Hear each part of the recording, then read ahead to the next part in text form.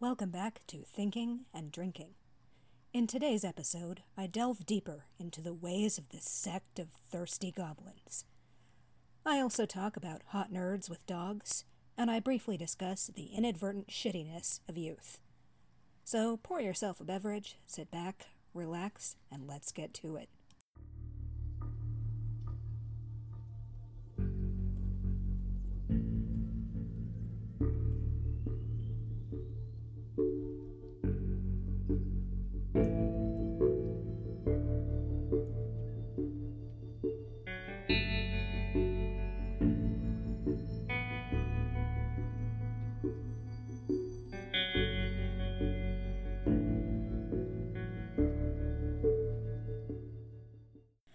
I mentioned last week that I grew up thinking that enjoying things, that is, doing so excessively or even visibly, is shameful.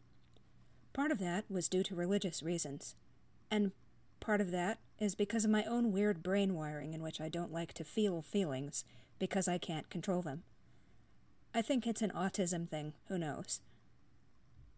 My friends have known for most of my adult life that the easiest way to make me turn tomato red and make intriguing gurgling noises, and quite possibly forget how to breathe, is to send me media related to people whom I find appealing.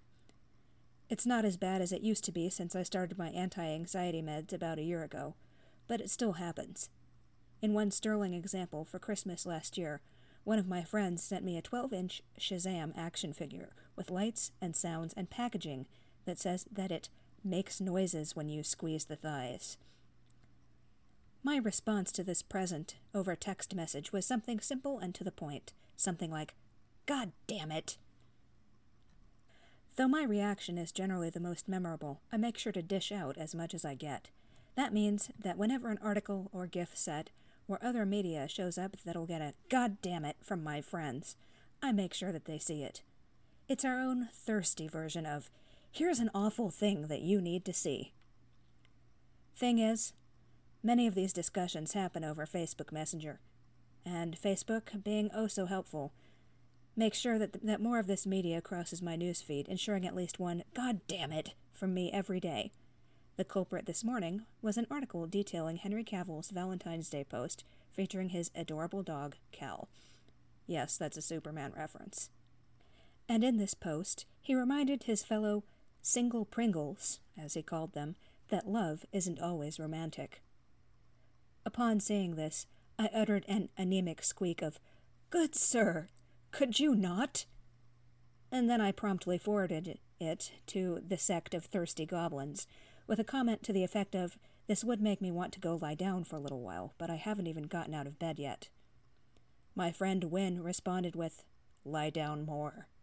Into the mattress. Past the mattress."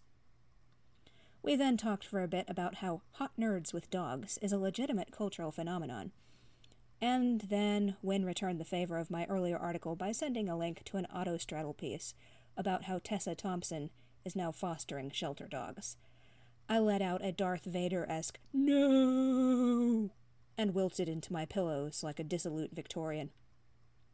By the way, Wynne and I are drift compatible in case you couldn't tell.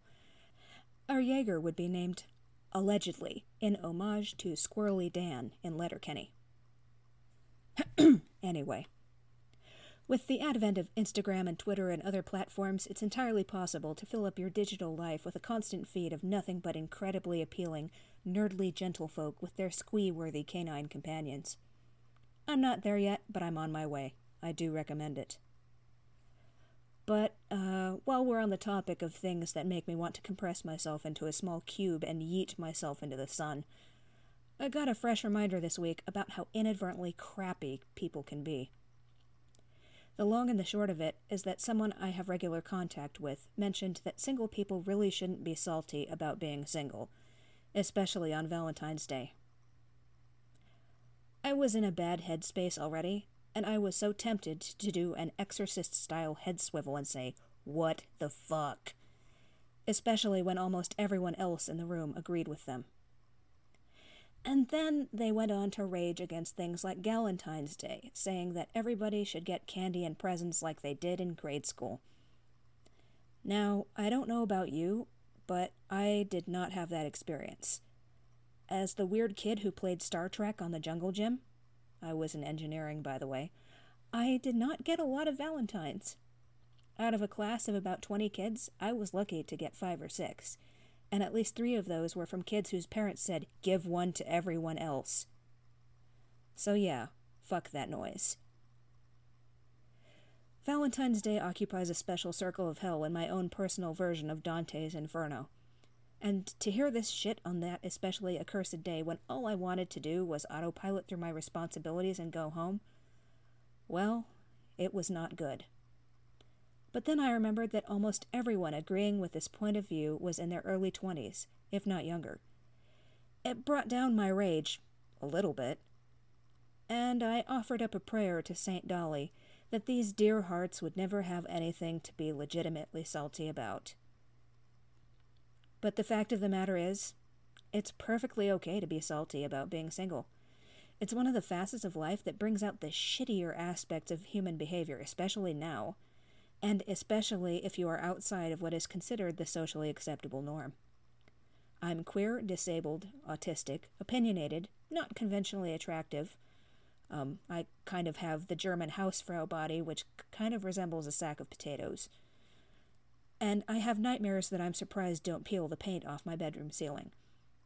Sometimes I have the PTSD dreams that cause me to wake up trying to deck someone who isn't there. It's so much fun. And the 14th reminds me of the fact that I'll never fit into the box that society wants for me. And it's not like I haven't tried, believe me. To be brutally honest, on this past Friday, I legitimately wanted to die because I felt so unwanted. That's not me trying to beg for attention. It's just a statement of things that are. But I'm still here. So yeah, saying that single people shouldn't express their saltiness when the odds are stacked against them is some legit unsympathetic bullshit. And if you're above the age of 29, you should legitimately know better. Gentle folk, could you not? I should mention that in addition to the usual cause for my bad headspace, I was also dealing with a fresh wave of grief over my birth dad's passing.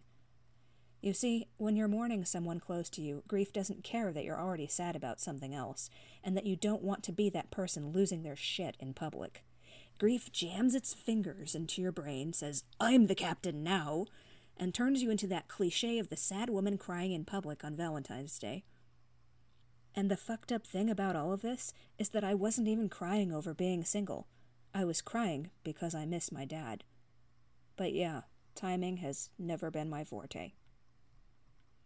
Grief, by the way, is a profound expression of love. When you miss someone that much, that means that they really meant something to you. So in a way, I was observing the holiday, just the absence of love due to a family member's passing. Either way, though, it still fucking sucked. That's all I've got for you today. I'll be back next week for another episode of Thinking and Drinking. But for now, I think I'm going to meander over to Instagram to look at hot nerds with dogs.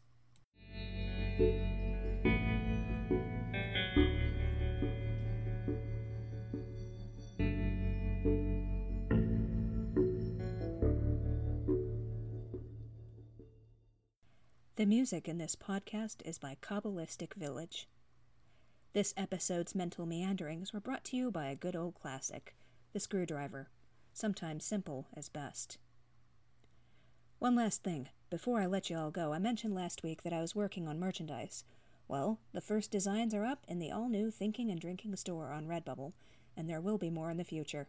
In the meantime, you can check the store out at thinkdrinkpod.redbubble.com for all of your thirsty goblin needs. As always, you can follow along on Instagram at thinkdrinkpod or get in touch by email at thinkdrinkpod@gmail.com. See you next week.